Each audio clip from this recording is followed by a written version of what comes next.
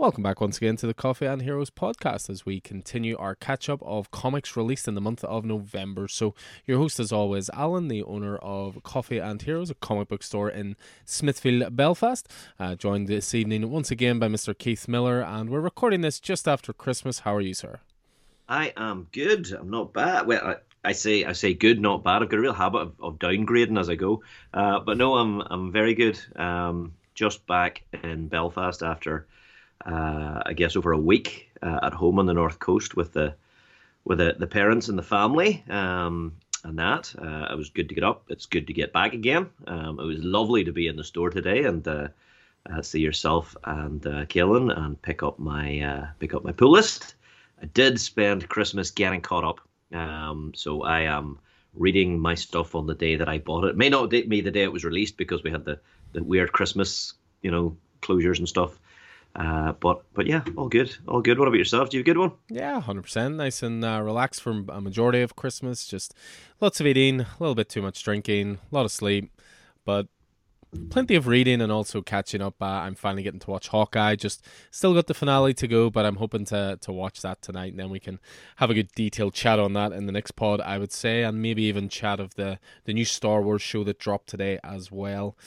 Which I watched the first episode of this afternoon. The book of Boba Fett. Already ahead of me. Honestly, I think Jon Favreau is the savior of the Star Wars universe. Well, I mean, the man essentially set up the Marvel universe in the first place, and then went, "This is too easy. Let's go and rejig another universe." And yeah, if this is anywhere near as good as The Mandalorian, I'm excited. As anybody who knows me knows, I'm not the biggest Star Wars guy, but I love The Mandalorian. So if this is along with similar lines, you can definitely count me in for that. You're not a kick in the arse off there, Alan. Definitely. Yeah, so we're basically going to be covering issues on this pod, which were released on the 17th of November. So we've still a little bit of catching up to do, but we're coming along well. So 17th of November saw 24 titles for myself. This was a total of 10 DC, 3 Marvel, and 11 Indie. And your totals look very different to mine this month. Yep, I had a couple of titles more than yourself. I had 26 titles in total. I was 2 behind you in DC with 8. I was 8 ahead of you in Marvel with 11, and I was 4 behind you on Indie with 7. Yeah, but I mean, there's a really good range of stuff that we're going to be discussing here. There's going to be something from all of sort of from the big 2, but also plenty from the indie side of things as well. We even have a little bit of rule breaking in this pod, but I'm sorry it had to be done. We'll get to that. I make them and you break them. Well, that's it. I'm happy to break them, every so often, but I'll try to keep it to a minimum for the next let's say 7 years as the rest of a certain series comes out, but we'll get to that anyway. But yeah, as ever, we'll break it down into sort of quick picks, honorable mentions, that kind of thing, which the spoilers are fairly light on, and then we'll have a pick of the week each, in which case there'll be probably heavier spoilers through that as we go into specifics in the issues. So I'll kick things off with a DC title. It was a brand new #1 that launched this week, which was Robin's #1. And it's interesting, there seems to be a real renaissance in Robin titles at the moment, that probably more so than we've seen in many years. This is a new title from Tim Seeley with art by Baltimore Rivas.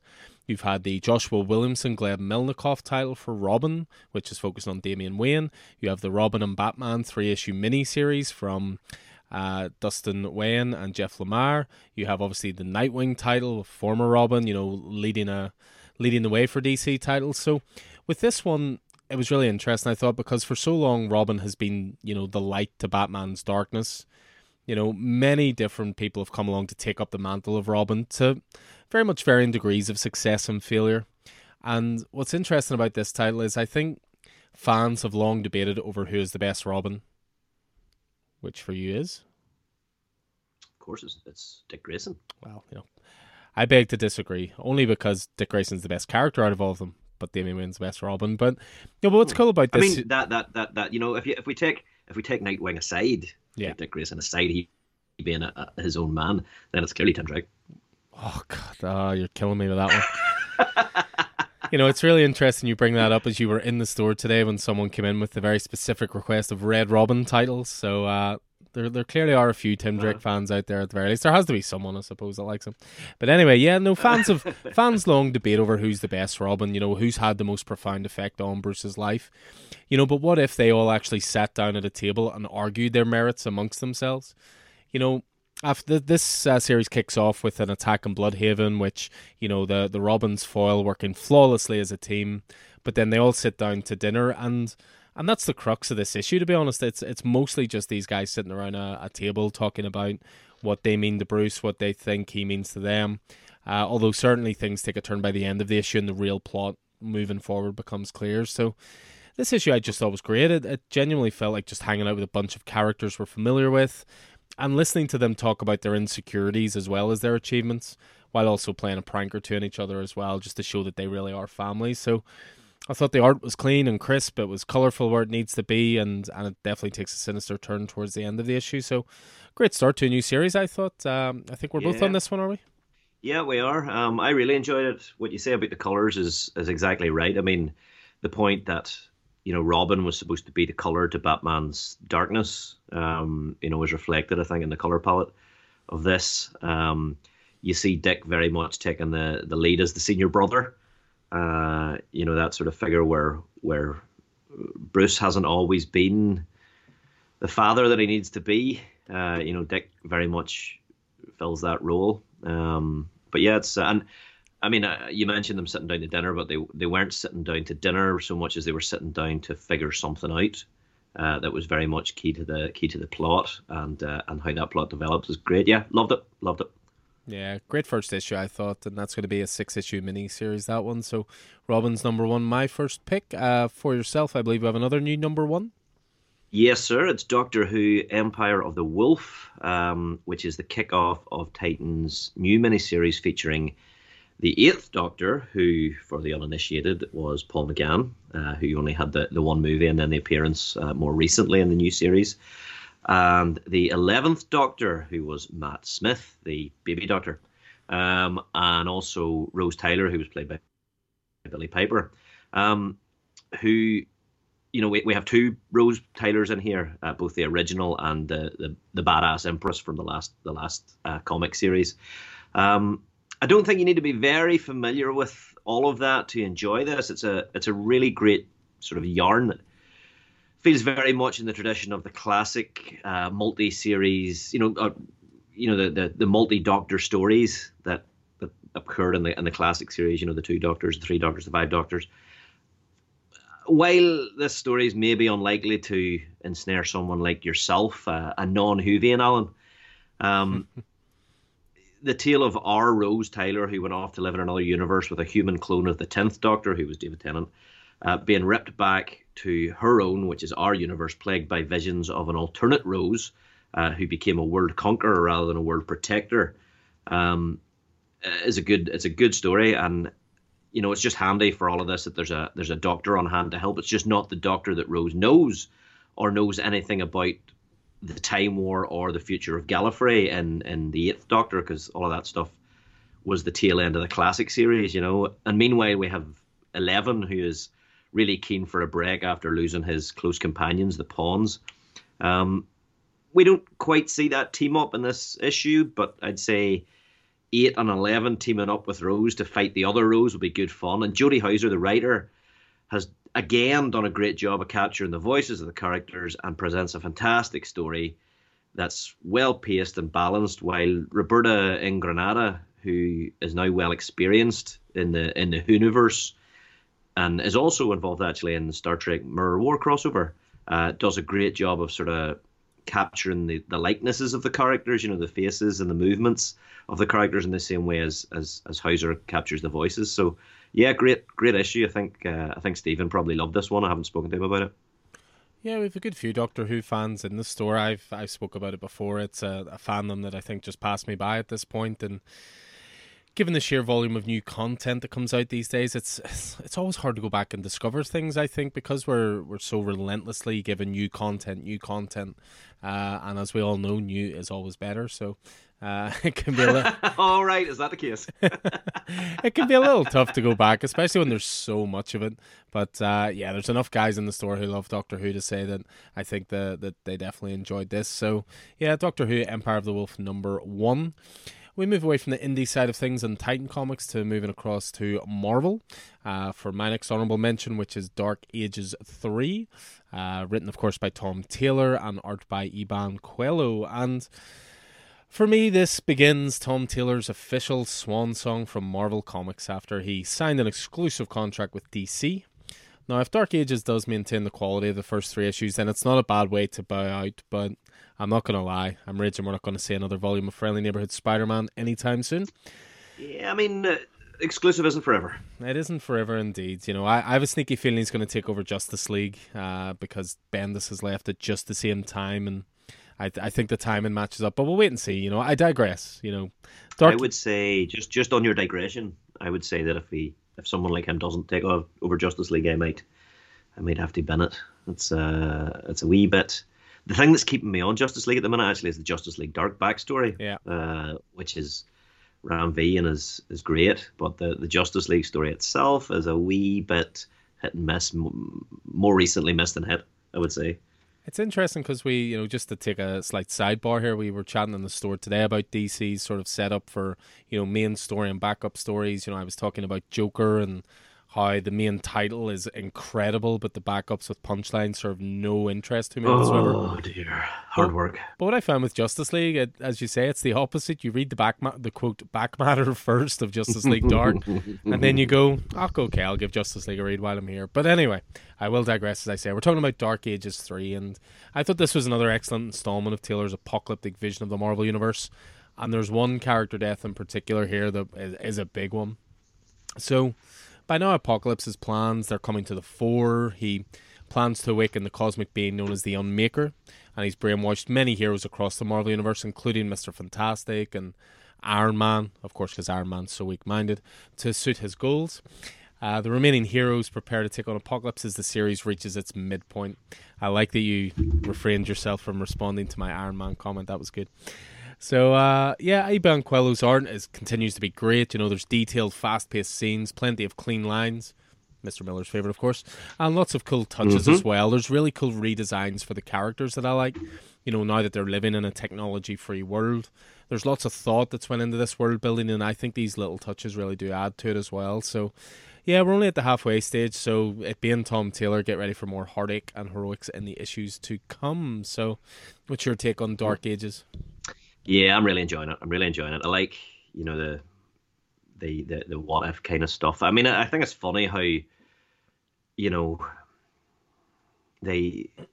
what if is the banner under which, you know, all of those things that aren't quite the 616 Marvel Universe fall under, and there's so many of them about. You know, there's Dark Ages, but they're also doing these what if Miles Morales and what if Peggy Carter under the what if title. So I can understand why this isn't just a what if as well. Yeah, it would have made sense. You know what I mean? It absolutely would have, you know, and it's I would like that tidiness. But yeah, I mean, right back on, you know, Edge of Apocalypse was back in the day was phenomenal as as an alternate universe story, and again, this is just great. Those sorts of how would those characters have turned out if this thing had happened that removed all electricity from the world? Interesting stuff. Well, we're going to stick with Marvel, I believe, for your next honorable mention. We surely are, sir. Moon Knight #5. Which you're also on, I believe. I am indeed, yep. Fully up to date. Yeah. This series has not skipped a beat yet with regard to the story, the writing, the art quality, and this issue was no exception whatsoever. Just enriching all of the internal mythos of this lead character, you know, introducing a real solid, high concept and a well-rounded supporting cast. Jed MacKay, you know, takes another really compelling look under Mark Spector's mask to reveal the toll that serving Khonshu has taken on him, both as a person and as a hero. Going to show that this series can be just as potent and impactful without a punch ever being thrown. The issue is a self-reflective one, I think, for Spector, exploring why he himself can be such a violent person linked to his father, who was, we understand, a rabbi, and therefore Mark, you know, like Mark, his father was a servant of a deity, and his father was also the kindliest person he's ever known. It's really really cool stuff. Really, for a character that is elevating up from the C list to the B list, soon to be A list. With the release of his likeness under another medium. The story itself cuts beautifully between Mark's Sopranos-like therapy sessions and the Moon Knight's mission to discover the person who's hunting him. And once again, this is beautifully illustrated by Alessandro Capuccio and Rochelle Rosenberg, who I have learned this week runs a martial arts dojo in the States. But that work with shadows and the supernatural glow whenever Moon Knight either suits up in his armor or is in his Mr. Knight suit, they work fantastically and counterpunting one another, and it's just like Capuccio and Rosenberg are just on a quest to make every panel into a poster, and they're doing it so well. I mean, and just the fact that McKay has got this central high concept that Moon Knight, with the Midnight Mission, is there to serve his community by night, on a small scale, in a nice way. It's just such a strong concept. It really is. It's it just appeals to me in a lot of ways. I don't know. It's so good. It's just that the community based stuff, and then there's been a lot of talk prior to the pandemic of within the entertainment industry that cities and towns should have night czars to look after the nighttime economy. The clubs and the bars and all of the welfare of people frequenting them. So there's something in there I think that resonates with me, on a whole lot of levels. But such a good book. Yeah, it's a thoroughly excellent book. I mean, I really like the comparison you make there with The Sopranos. It was something that I don't immediately think of, but just makes so much sense when you talk about it. But yeah, it's perfect balance, great storytelling, great action. The art, again, I think we've mentioned it before with Alessandro Capuccio, that it's someone that I'm just not familiar with their work, but I think if I see them on a title, but at the same time, I don't want to see them leave Moon Knight to go to another title. But if I see their name pop up at a creator-owned title or another Marvel title, I think I'll definitely be jumping on it just for that reason. So, I mean, the revelation that Rochelle Rosenberg is a martial artist and runs dojo would suggest that she probably has a certain amount of input into the beautiful, beautiful violence in this book. Yeah, I love that has now made a fan out of you of this run for life just because of that fact. So, but yeah, no, Moon Knight 5, it continues to be one of our biggest pulls in store, and again, there's a reason for that just because of its quality. So, yeah, Moon Knight 5, we move away from that onto a little bit of indie stuff from myself. So, next up, I have Radio Apocalypse #1. This is written by Ram V with art by Anand RK. So, the blurb for this one is essentially like, in the near future, an asteroid strike has ravaged the Earth, leaving humanity to gather in settlements. And the main settlement we're focusing on in Radio Apocalypse is Bakerstown, which contains the last remaining radio station, where messages are broadcast to the inhabitants along with other survivors. And then as more survivors advance upon Bakerstown, including young couple Tan and Callie, along with the thief Rion, Radio Apocalypse essentially stands as a beacon in the night, broadcasting music and warding off the horrors of the new world. I mean, Ram V really loves his music stuff. I mean, we talked about Blue and Green before, just as an example, focused on jazz. And Ram V in general just continues to be one of our favourite writers in store in general, and his main strength is his diversity. He's just as home writing something character-driven and personal such as Blue and Green, as he is with writing the heist hijinks of Catwoman. He can balance the horror of Justice League Dark with the high science fiction of Venom. And then he just throws in a wee post-apocalyptic world just for good measure as well. He's paired up again with his Blue and Green collaborator for Radio Apocalypse, Anand RK, and it's a creative team that I love. Now, I do get that Anand RK's art may not be for everyone, but I love the loose, chaotic, almost sort of visceral art style. This is not a book for lovers of clean lines. I'll just say that right now.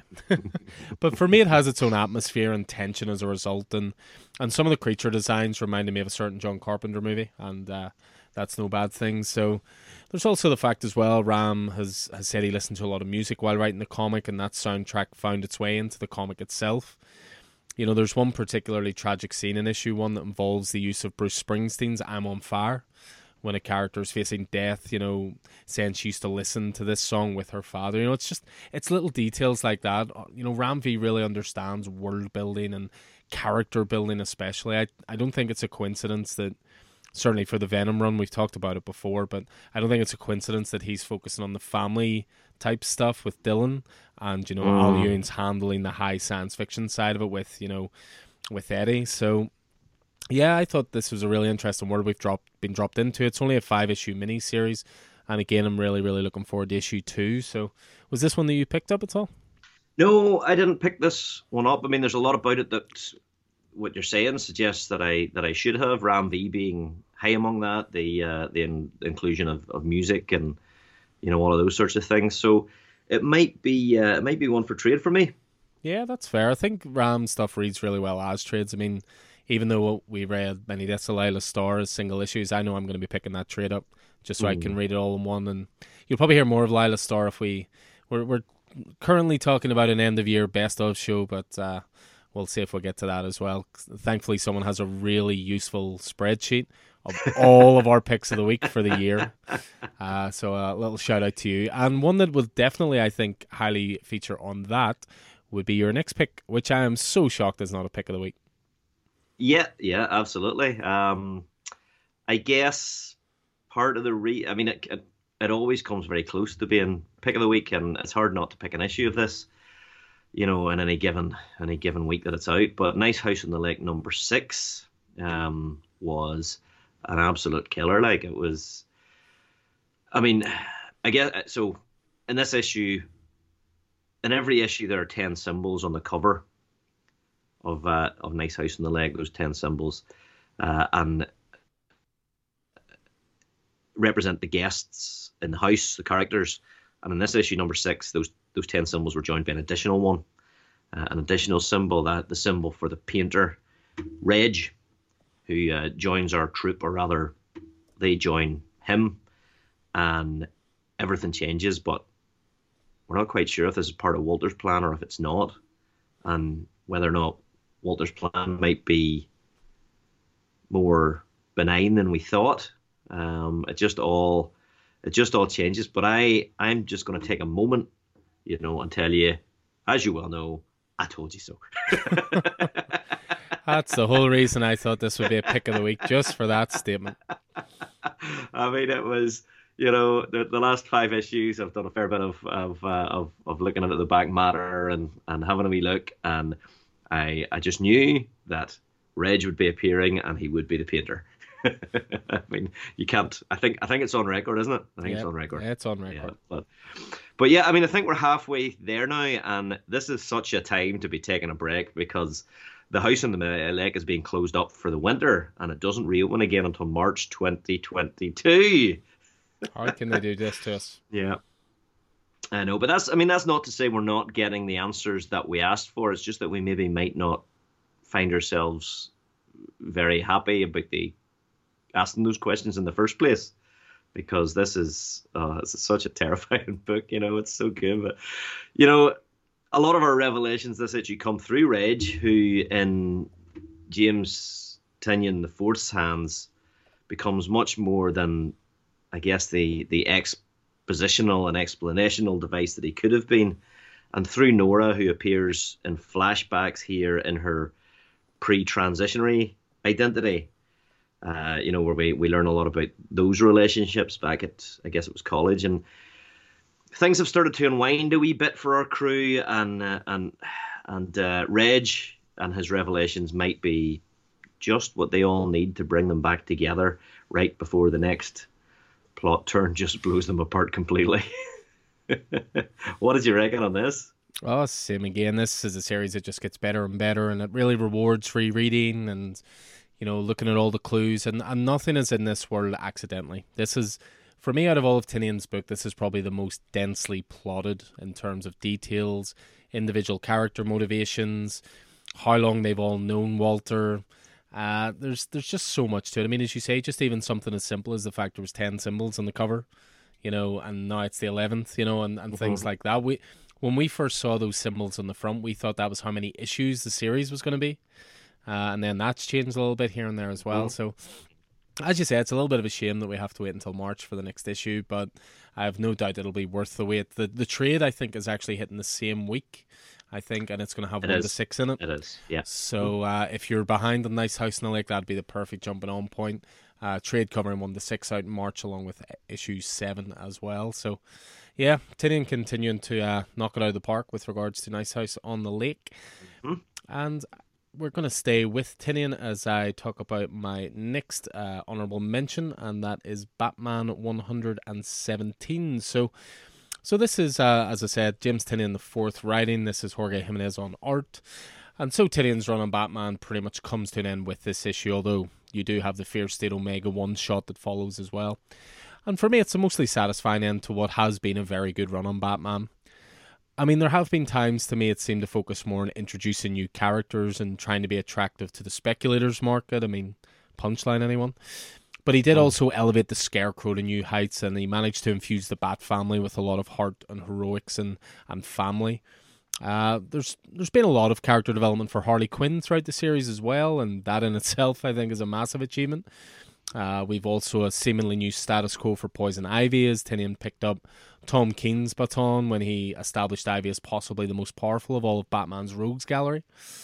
And then one of the main things for this run that's been superb for me is Jorge Jimenez's art. You know, throughout the run, it's been nothing short of spectacular. There's been incredible amounts of detail, motion blurring, lighting techniques, and more, making it stand out as one of the absolute best looking books on the rack. So, you know, there's a really wonderful sort of crescendo to the story where we have the Bat family looking up at the sky, you know, at the bat symbol shimmering in the night.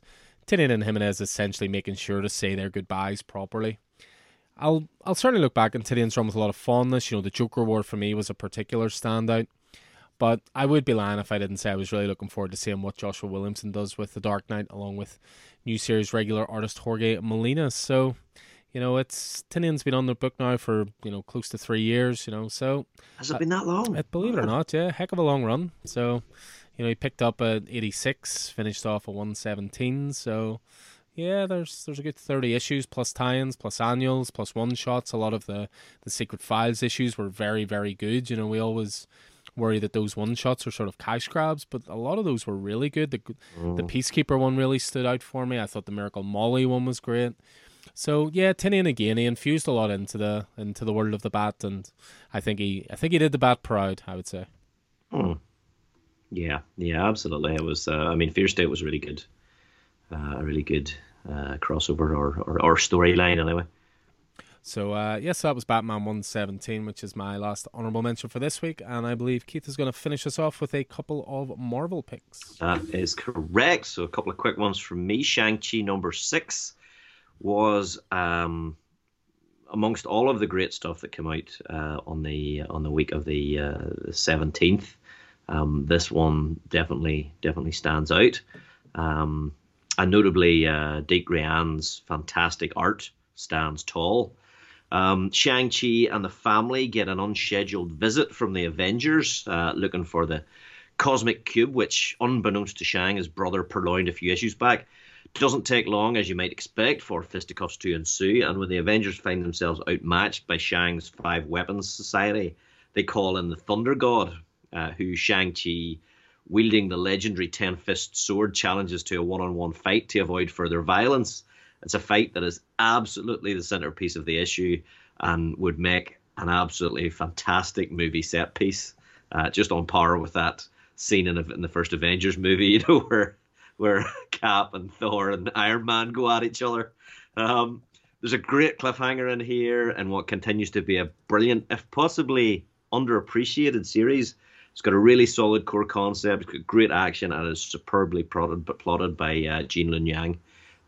Well worth a look. I don't know if you're on Shang-Chi, are you? No. I tend to read the Shang-Chi stuff in trade, so right. Well, these runs by Gene Luen Yang have just been game changers. Different from the movie Shang. I mean, Shang-Chi is a much more confident character. You know, much more established than the MCU version. But very, very good as well. Another one, sort of a C-list character that's been making great inroads is Kazar, the Lord of the Savage Land. Issue 3 of his title was released on the 17th. And thematically, I think Kazar is as close as anything Marvel gets to doing what DC is doing with Swamp Thing, in that this is also a great character study of a long-standing character with deep sort of eco horror roots, which is very much what Swamp Thing is. And while it's been interesting from the start of the series, it's taken an issue or two to really get warmed up and get its teeth into me. But this one's a tense, sort of brutal chapter that pushes the narrative forward. The action and the art are brilliant, as is the reimagining of the character, the conflict and evolution of Kazar following his death at the hands of the Kotati during Empire, and his subsequent resurrection at the hands of the Savage Land itself. And all this is set against the counterpoint of Kazar, also known as Kevin Plunders, his colonial ancestry, and his father coming to the Savage Land in order to try and colonize it and feed off it. Very, very good stuff. Excellent. Yeah, it's another wee 5-issue miniseries, I think, as well, isn't it, Kazar? Not sure. Whenever I jumped on it, I wasn't sure if it was a long run series or if it was a 5-issue. I'd be disappointed to find it was 5 issues. Yeah, I'm pretty sure it's just a wee short miniseries as well. Andy's jumped on it at the last second as well and is getting the issues back traced. So, yeah, Kazar, Lord of the Savage. That's not to say that it won't be a 5-issue miniseries and then you have Kazar, just a different, subtitle to it, that kind of thing. But I think for Lord of the Savage Land, it is just a 5-issuer.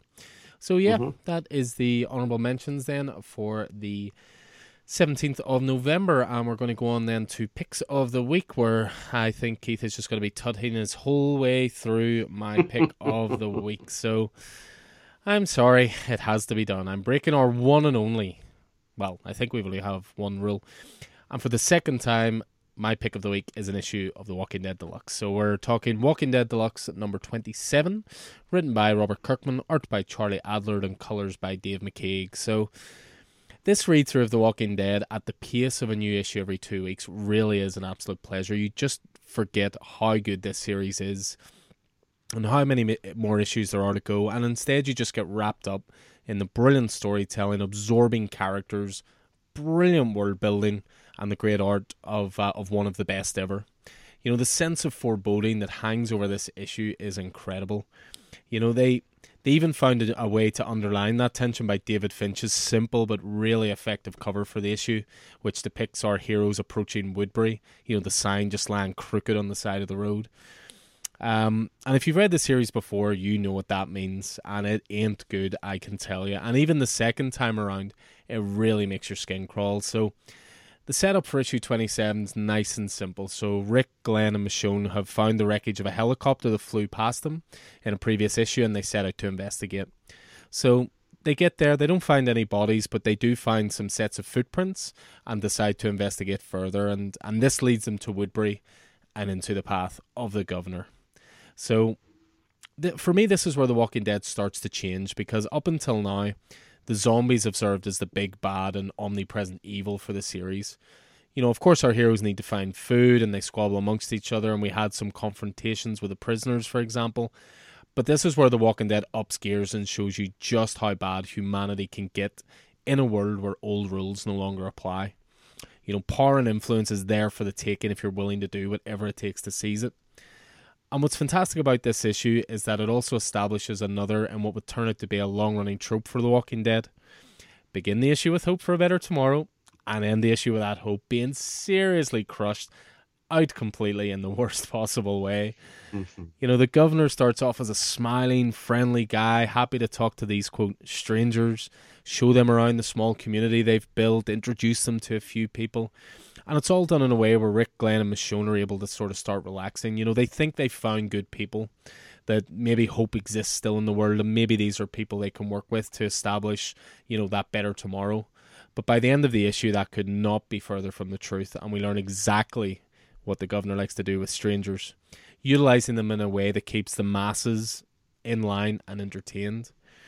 There's other stories continuing as well, such as the relationship between Laurie and Carol deteriorating after Carol suggests she marry Rick and Laurie, and the three of them have a shared relationship. There's some great dialogue here, especially from Laurie, where she establishes hard truths all these survivors, they're not necessarily friends. They've just been lumped together. They're simply reliant on each other to survive, and they probably wouldn't have even looked at each other in the world before. But this issue is all about the governor and establishing just what a force of nature he will become. He is the very definition of a wolf in sheep's clothing. The final few panels will send shivers down your spine as his motives become crystal clear. And another great joy of reading The Walking Dead Deluxe, special mention has to go to the cutting room floor material. Kirkman had a couple of different script ideas for this issue, and he does, as usual, his self-depreciating commentary on both. The Walking Dead Deluxe, it just continues to go from strength to strength, and believe it or not, we're only an eighth of the way in to what is undoubtedly one of the best and most important comics ever created. So I'm sorry I had to break the rule again. I've no doubt I'll do it again in the future at some point. But what an issue! What an issue! I mean, I'm disappointed. I'm disappointed in your weakness, Alan. In the face of this, but it would be hard to pick a stronger issue to break the rule for, because as everything you said applies. This is it's fantastic. Right down to Glenn's sort of vulnerability, whenever he's, put by himself and put next to the cell where Michonne's being brutally raped by the governor, and how that's affecting him. It's really, fucking horrendous stuff. But then, part of what Kirkman wanted to do was to look at the depths of human behavior, in light of society falling to pieces completely. And as you say, this is the point at which the vampires, the zombies, become the environmental threat, the threat that can be managed. It's now that we realize in this series that humans are the real threat to one another.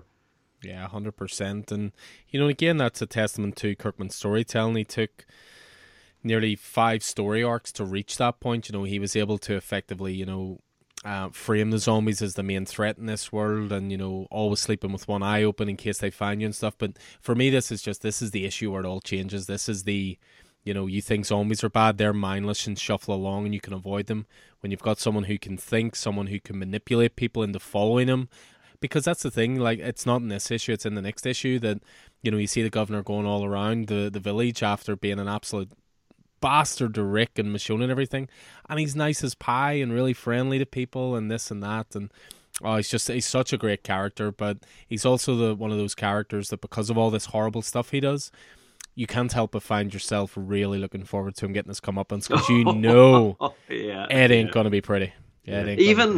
Even Negan isn't the bastard that this guy is. Oh yeah, Negan has redeeming features, and Negan has charm. The governor has none of that, and he's just a thorough psychopath. But yeah, it had to be picked. I had to break the rules. So Walking Dead Deluxe number 27. So why don't you tell us what your pick of the week was and how you're not breaking any rules in picking it? Not at all. It's a DC book. It's Supergirl, Woman of Tomorrow number 5. Tom King and Everly Bilquis.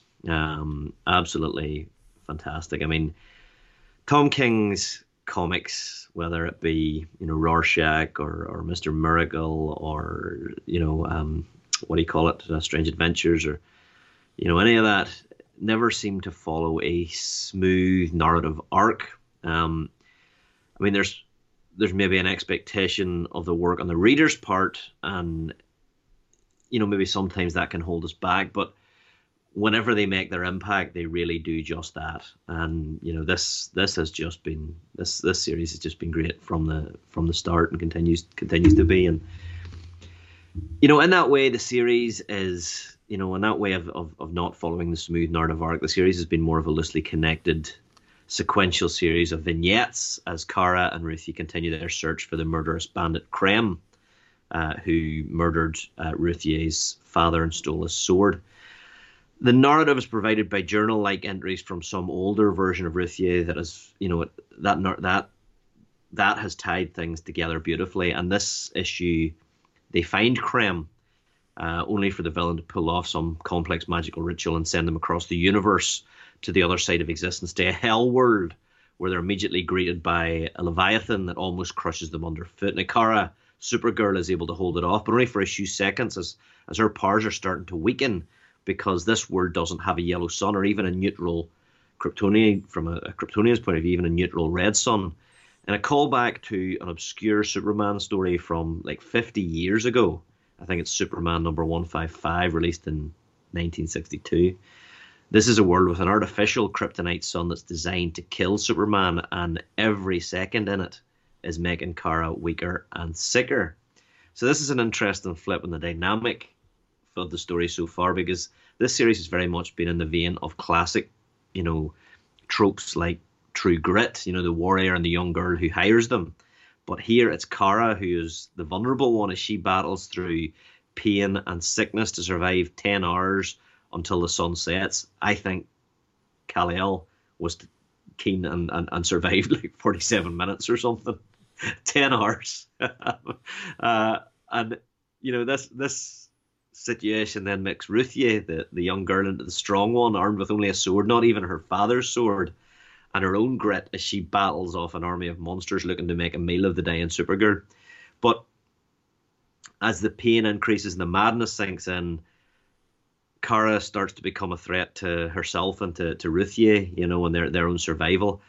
The emotional stakes in the back third of the issue are some of the best in the series so far, I think. And, Bilquis Evely's designs of the monsters are really kind of nasty, kind of horrible old, mouth parts, and the kind of it, and the pace and the tone is harrowing, and there's a real sense of relief whenever the sun finally sets, when the two heroes head towards the next stage of their journey.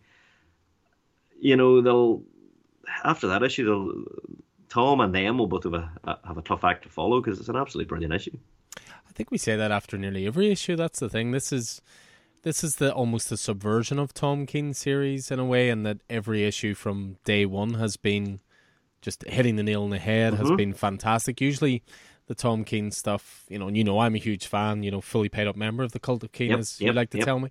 Indeed. But this is probably one of his most, if not his most immediate series, and for it to be a character that maybe, not that people aren't as familiar with, but you know what I mean, you put Superman ahead of Supergirl, that kind of thing. You could just jump straight into this and just be instantly transported. This beautiful world they've created. Each issue is almost a one-shot in its own sense. Format-wise, it's actually starting to remind me a little bit of Superman Up in the Sky, which is where every issue was a self-contained issue in a way, but it was all about reaching one goal to take them on to the next, to take on to the next. And it really suits that format. And yeah, Tom's amongst the best of this, mini-series. And again, it's just been strong all the way through. But that art, this is up there with the best looking comics of the year, without a doubt. So yeah, I'm a huge fan of this as well. It is a shame it's only 8 issues. Wouldn't mind Tom sticking to his usual format here and giving us 12. Yeah, no, absolutely. This is probably my favorite series that Tom King has released so far. Oof, them's big words. He would have to really. He'd have to really mess up the last few issues to take that away from him. Yeah, I'd say so. But good stuff. Glad you're enjoying it as well. No, great title, so it is. And again, it's a very popular one in store. But again, plenty of people like to take our advice of following creators as much as characters. So yeah, that is Supergirl, A Woman of Tomorrow 5, which was Keith's pick of the week for the 17th of November. So another week caught up, and another set of reviews will be coming your way very soon as well, as we then go through the 24th of November. So as ever, if you're a little late to some of these series, get in touch with us in the store. We'll always do our best to source the issues for you, or of course give you the information if you're preferring to wait on waiting the trades coming out as well. So cheers as always to my brother in arms on the Comic Podcast, Keith, and we'll look forward to seeing you guys back again soon. So I've been Alan Taylor, and this has been Keith Miller. You can find Alan in store at Coffee and Heroes, and on Twitter, where Alan is at Coffee and Heroes 1 and I'm a Scannyson00. Coffee and Heroes is a local comic book shop, coffee shop and community hub in Northern Ireland, based at Smithfield Market in the centre of Belfast. You can find Coffee and Heroes on Facebook, Twitter and Instagram, or email us at coffeeandheroes@hotmail.com. Make sure to check out our YouTube channel as well. The Coffee and Heroes podcast is available on Spotify, SoundCloud, Apple Podcasts, and through all good podcast platforms. Please like and subscribe and leave a review so more people can find us. And until next time, happy reading and hope to see you in store.